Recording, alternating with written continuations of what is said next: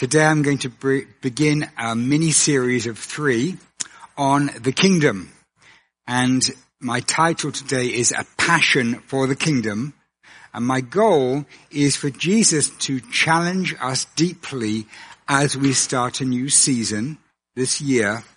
And I want to Jesus challenge to you, what is your life about? What is your life about right now? And we're going to, my first point is no more lukewarm. And then what does the kingdom of God actually mean?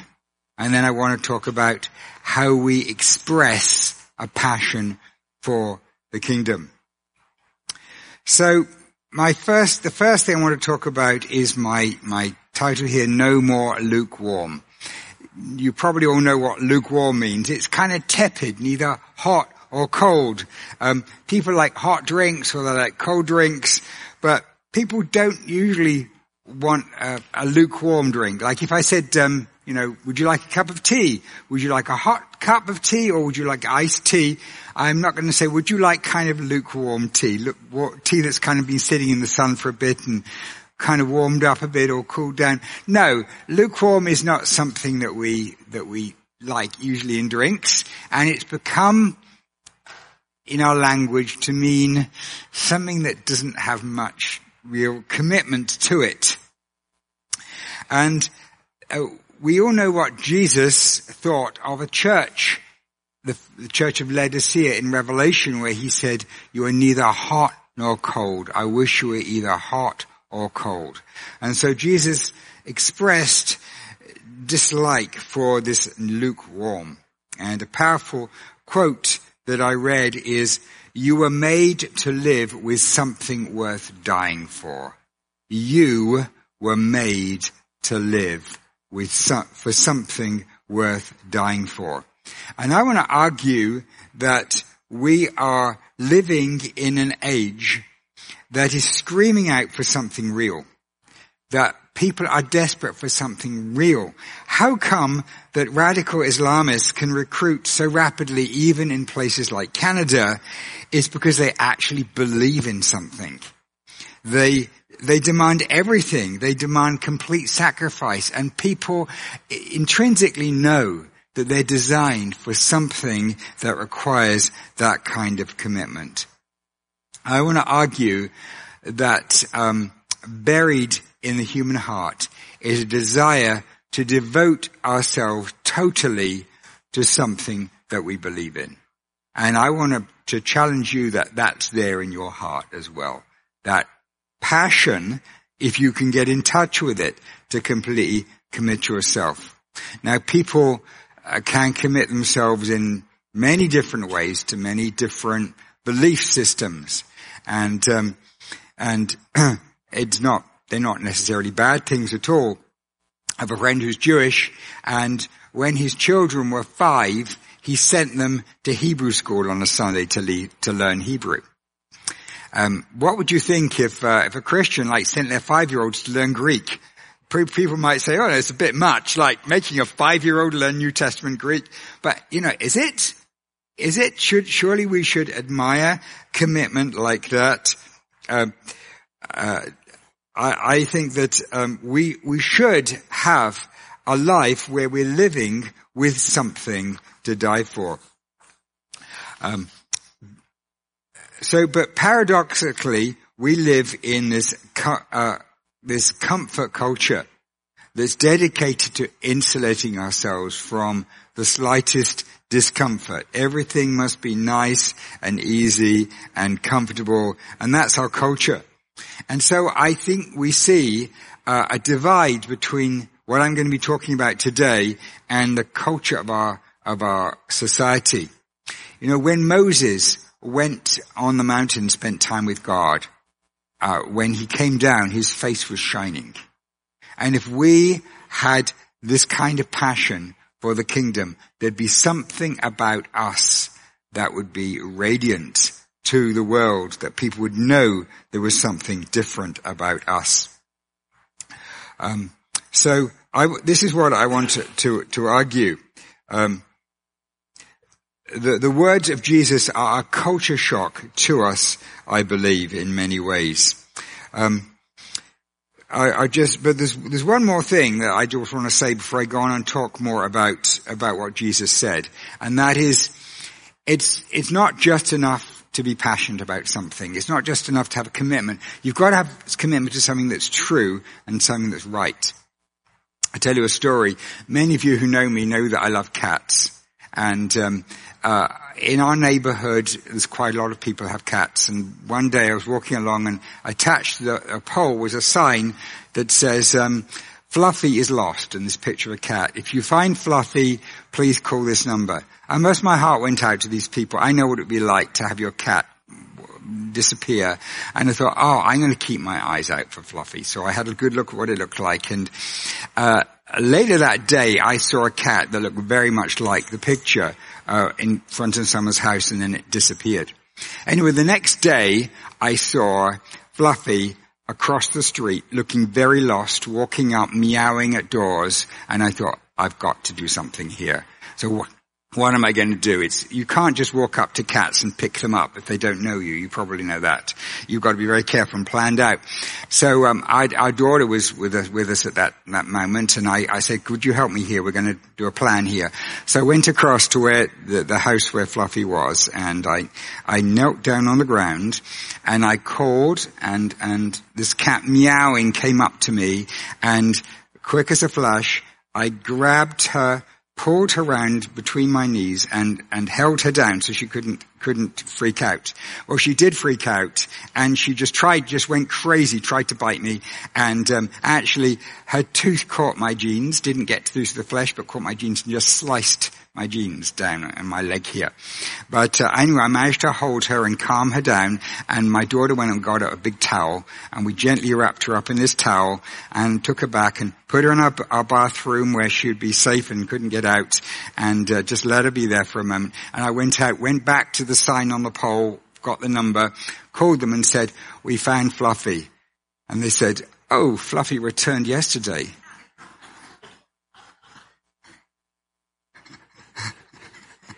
So you can imagine what I felt. I was very passionate about this, but I was wrong. So, we released Fluffy, and Fluffy went straight home. I followed her to see where she went, and she went straight home. And it was somewhere different to where the sign was. And for a while, every time I passed that bar, I'd see, if I saw Fluffy outside, she'd look at me and just run. So what's the point of that story? The point of that story is that I'm speaking about passion here, but it's absolutely vital that our passion aligns with the truth. That we're passionate about something that is true. Otherwise, it's not just waste. It's actually dangerous. So that's, so moving on now to what Jesus taught. And Jesus was not lukewarm. If he was anything but lukewarm. And he lived for one thing. He said, my food is to do the will of him who sent me. He spoke about the kingdom. I had a look in the Gospels, and Jesus, that 124 times the word kingdom is used, and almost all of those are Jesus using the word himself. He had a burning passion for the kingdom. He lived, ate, slept, and talked about the kingdom. It was pretty much all he spoke about, the chief concern of his life.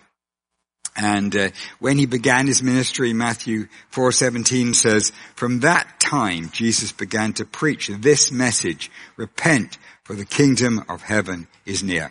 So the term is sometimes interchangeably kingdom of heaven or kingdom of God. It's the same thing that it means. So when he was preaching, and this is the verse the passage we're going to concentrate on today, though we're going to look at a couple of others in Matthew as well, but I want to look at Matthew 13. When he was preaching, he would say things like this. The kingdom of heaven is like a treasure hidden in a field, which a man found and covered up. Then in his joy he goes and sells all that he has and buys that field. Again, the kingdom of heaven is like a merchant in search of fine pearls. He's a pearl merchant. This is what he knows, he looks for. Who, on finding one pearl of great value, went and sold all that he had and bought it. Isn't that powerful? Isn't that a challenge? This is what Jesus is saying you need to do with your life. You need to sell everything for him, for his kingdom. Now that doesn't mean to say that you sell all the possessions that you have, like various people have done, like C.T. Studd and a few others have done in the past. But you're called to use all your resources for him, for his glory. And I'm going to look at Matthew 10 now, where Jesus talks a little about what the cost might be for this. He says in Matthew 10, "So everyone who acknowledges me before men, I will acknowledge before my Father who is in heaven. But whoever denies me before men, I will also deny me before my Father who is in heaven. Do not think that I've come to bring peace to the earth. I've not come to bring peace, but a sword." Hang on. We're not expecting Jesus to say that. We know ultimately he's bringing peace, but what is this?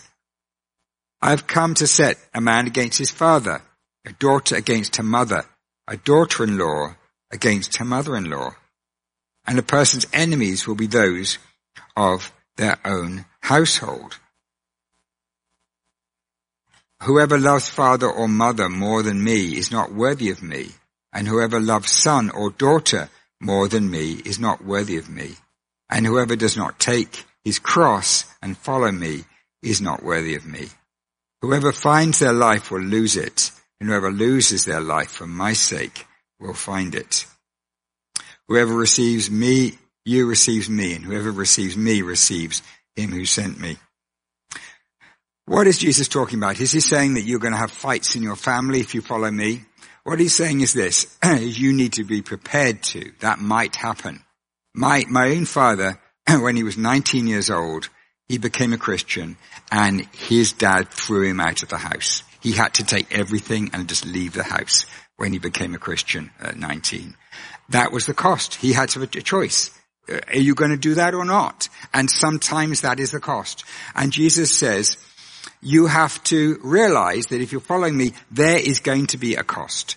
And he describes taking up your cross and following him, which really means being prepared to suffer for the sake of the kingdom. And when he says, whoever loses their life for my sake will find it, he means those of us, if we're willing to sacrifice everything that we have as being as less priority than Jesus, than the kingdom, then we're not worthy of him. This is a huge challenge. I mean, are we really up to this challenge this morning? This is not the way that people live their lives here in Toronto in 2022. He says, anything that is competition for your kingdom in your life, you need to be prepared to leave behind. The kingdom must be your primary focus. So, what about the rest of life? Well, Matthew 6, which is the third passage I want to look at. Therefore do not be anxious, saying, what shall we eat? What shall we drink? What shall we wear? For the Gentiles seek after these things, and your heavenly Father knows that you need them all. But seek first the kingdom of God and his righteousness, and all these things will be added to you. So the point here is not that if you seek Jesus, you'll lose everything else. It's actually seeking him first, putting him first, his kingdom first. It turns out that all the other things find their place, and God provides for you. So it's very clear then that Jesus' teaching is this total commitment to following him, that it is above everything else in our life. Every other joy, every other excitement, every other calling, every other relationship must be underneath the calling for the kingdom, for following Jesus. Which raises the question, of course, what does the kingdom of God actually mean? what are you talking about here, Andrew? Like, you're talking about this kingdom. What actually is this kingdom? What is it? And so that is something we are going to focus on that right now. And the first thing to say is the kingdom is not the same as the church. The kingdom is not the same as the church. There's a relationship, which I'll talk about in a minute, but it's not. You may have heard people say, in my life, I put God first, and then my family relationship second, and then church third. Well, and that's good. I mean, that's a good way of people organize, and then my job fourth. People organize themselves like that. But you wouldn't say, I put the kingdom third. No, the kingdom must be above everything. And so there's something that's different between the kingdom and church. And what then is the kingdom if it's not church? Well, I want to suggest to you that an equivalent word is to kingdom is new creation. Jesus actually never used the term new creation. And later on in Paul and the epistles, they rarely used the word kingdom. New creation was what they talked about, being new in Christ. But they're pretty much equivalent to one another. And another way, a practical way of thinking of the word kingdom, simply kingdom has got the idea of rule, and it primarily means God's rule. So if you wanted to sum up the kingdom in 2 words, God's rule is a very good way of doing that. So if we say that is our meaning, what does that actually entail? What in fact does that actually look like? It looks like God's kingdom is righteousness, peace, justice, love, mercy, all of those things. And when God's rule comes into a situation, it brings those things into it. So when God's rule or God's kingdom comes into a marriage, then anger and selfishness get replaced by love and servanthood. Because those things are the character of God's kingdom, of God's rule. And so tangibly, what God's kingdom looks like in a situation are those characteristics of God. When God's kingdom comes into society, the poor get treated fairly. The oppressed are liberated. There is justice and fairness in society. This is what God's rule looks like when the kingdom comes into society. When God's kingdom comes into broken lives, people are set free emotionally. People are released from the pain of their broken hearts, because that is what God's kingdom is about. And so God's kingdom then is about being passionate for God's kingdom. It's about being passionate about bringing God's values and God's rule into every part of our lives, every aspect of our lives. And of course, that is in opposition to Satan's kingdom, which is the kingdom of darkness, which is all about fear. It's all about injustice. It's all about oppression. It's all about these things that I don't need to go into detail because you see them in society all around us. And so primarily then, God's kingdom is about his rule being brought into every area of our lives. So what then does the kingdom look like right now? How is this seen? How is it visible? Well, I would say, just very briefly, a power and a people. So I would say the power in God's kingdom, there's a power to forgive, a power to overcome Satan, a power to heal, a power to set free. And this results in a people who are forgiven, healed, and set free from the kingdom of darkness. And so the power, if the people of God are moving in his power of his kingdom, then they are like a manifestation of what it looks like. So I would say then that the church isn't the same as the kingdom, but it should be an expression of the kingdom to this world.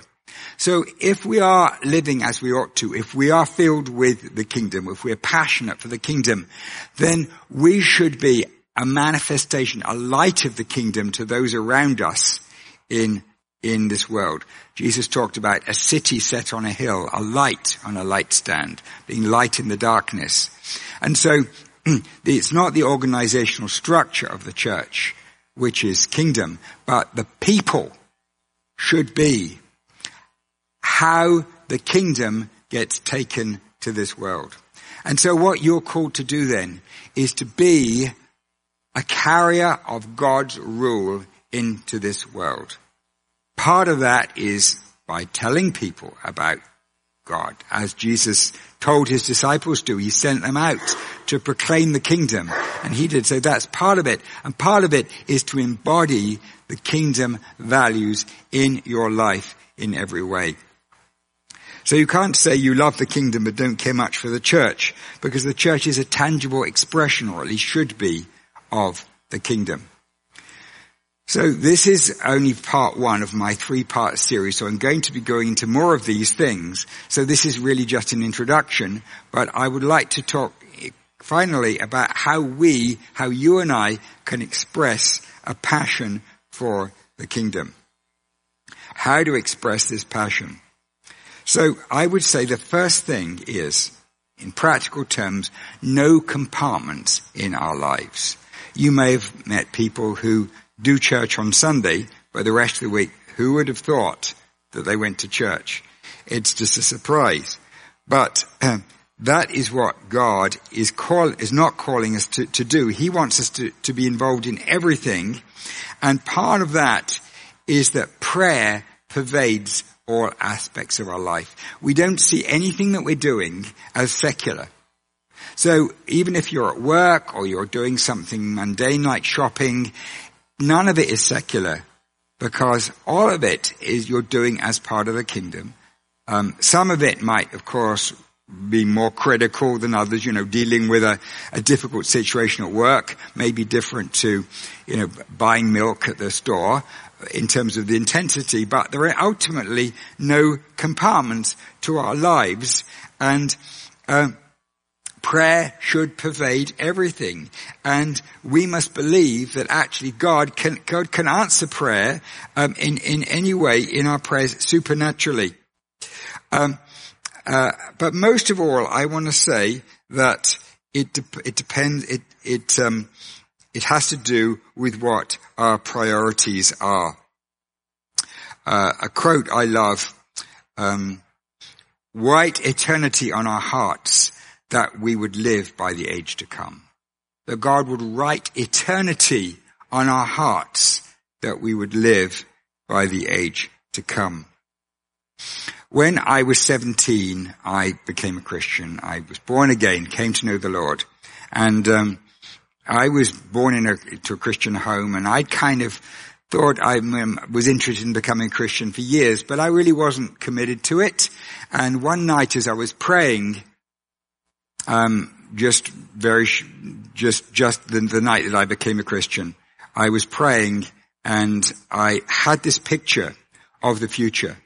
And the picture was a road.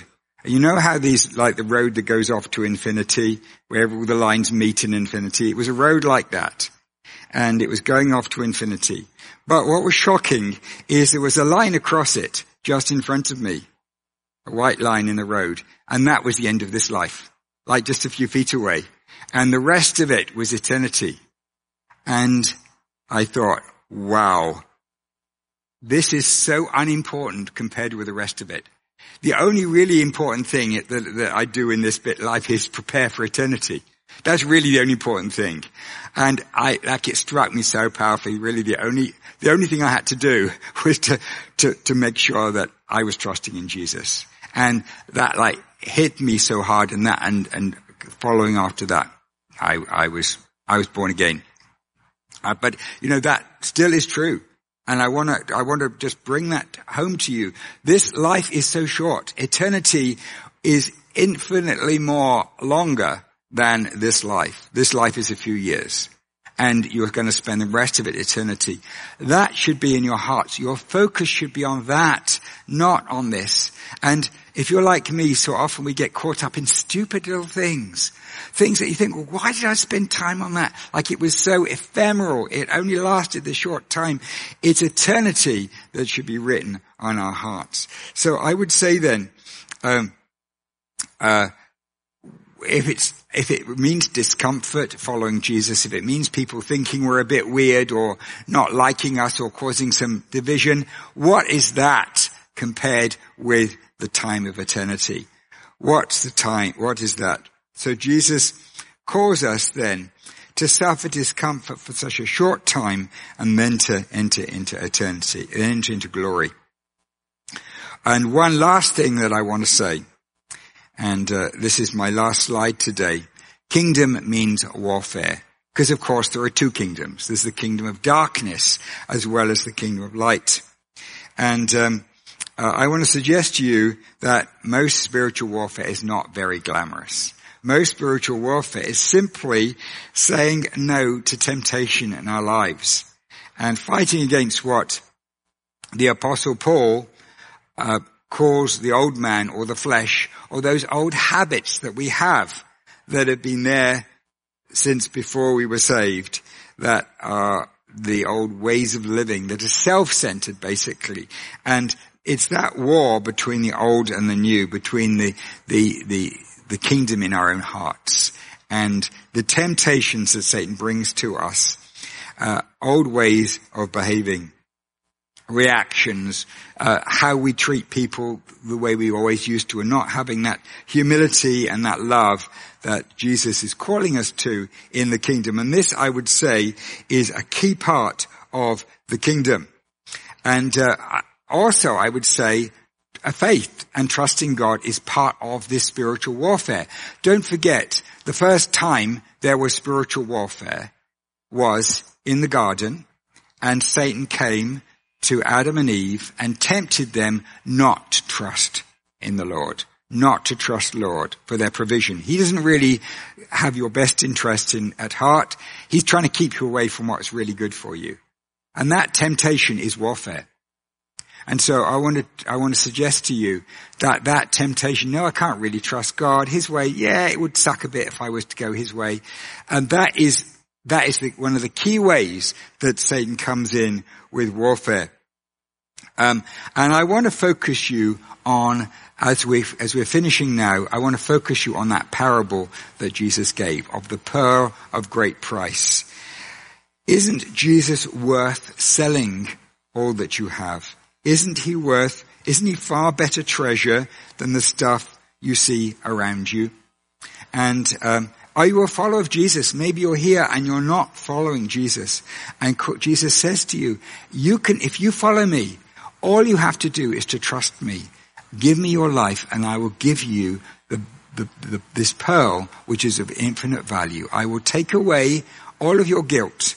I will give you eternity. What's the cost of that compared with a few moments of fake joy in this life?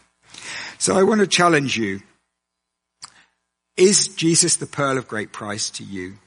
When you see him, do you say, that is such an extraordinary value and treasure that I want to give everything for that person, that kingdom, that place to be with him in eternity? I want to challenge you. Are you willing to do that? Because there's a cost. There's a cost is everything. And I'm going to just pray now, and I'm going to ask that God gives each one of us insights into what this cost is during this coming week. Because there is a cost, but the rewards from that vastly outweigh the cost. So let's pray. Father, we thank you for this calling that Jesus gives us to sell everything for the pearl. And Lord, we pray that you would show each one of us in this coming week how we can be more passionate for you. What things that we are holding on to that we shouldn't hold on to.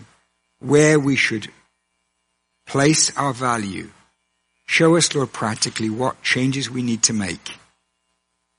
And Lord, we thank you that you promised that if we seek first your kingdom, everything else will come. Lord, we thank you. Lord, we commit ourselves to you.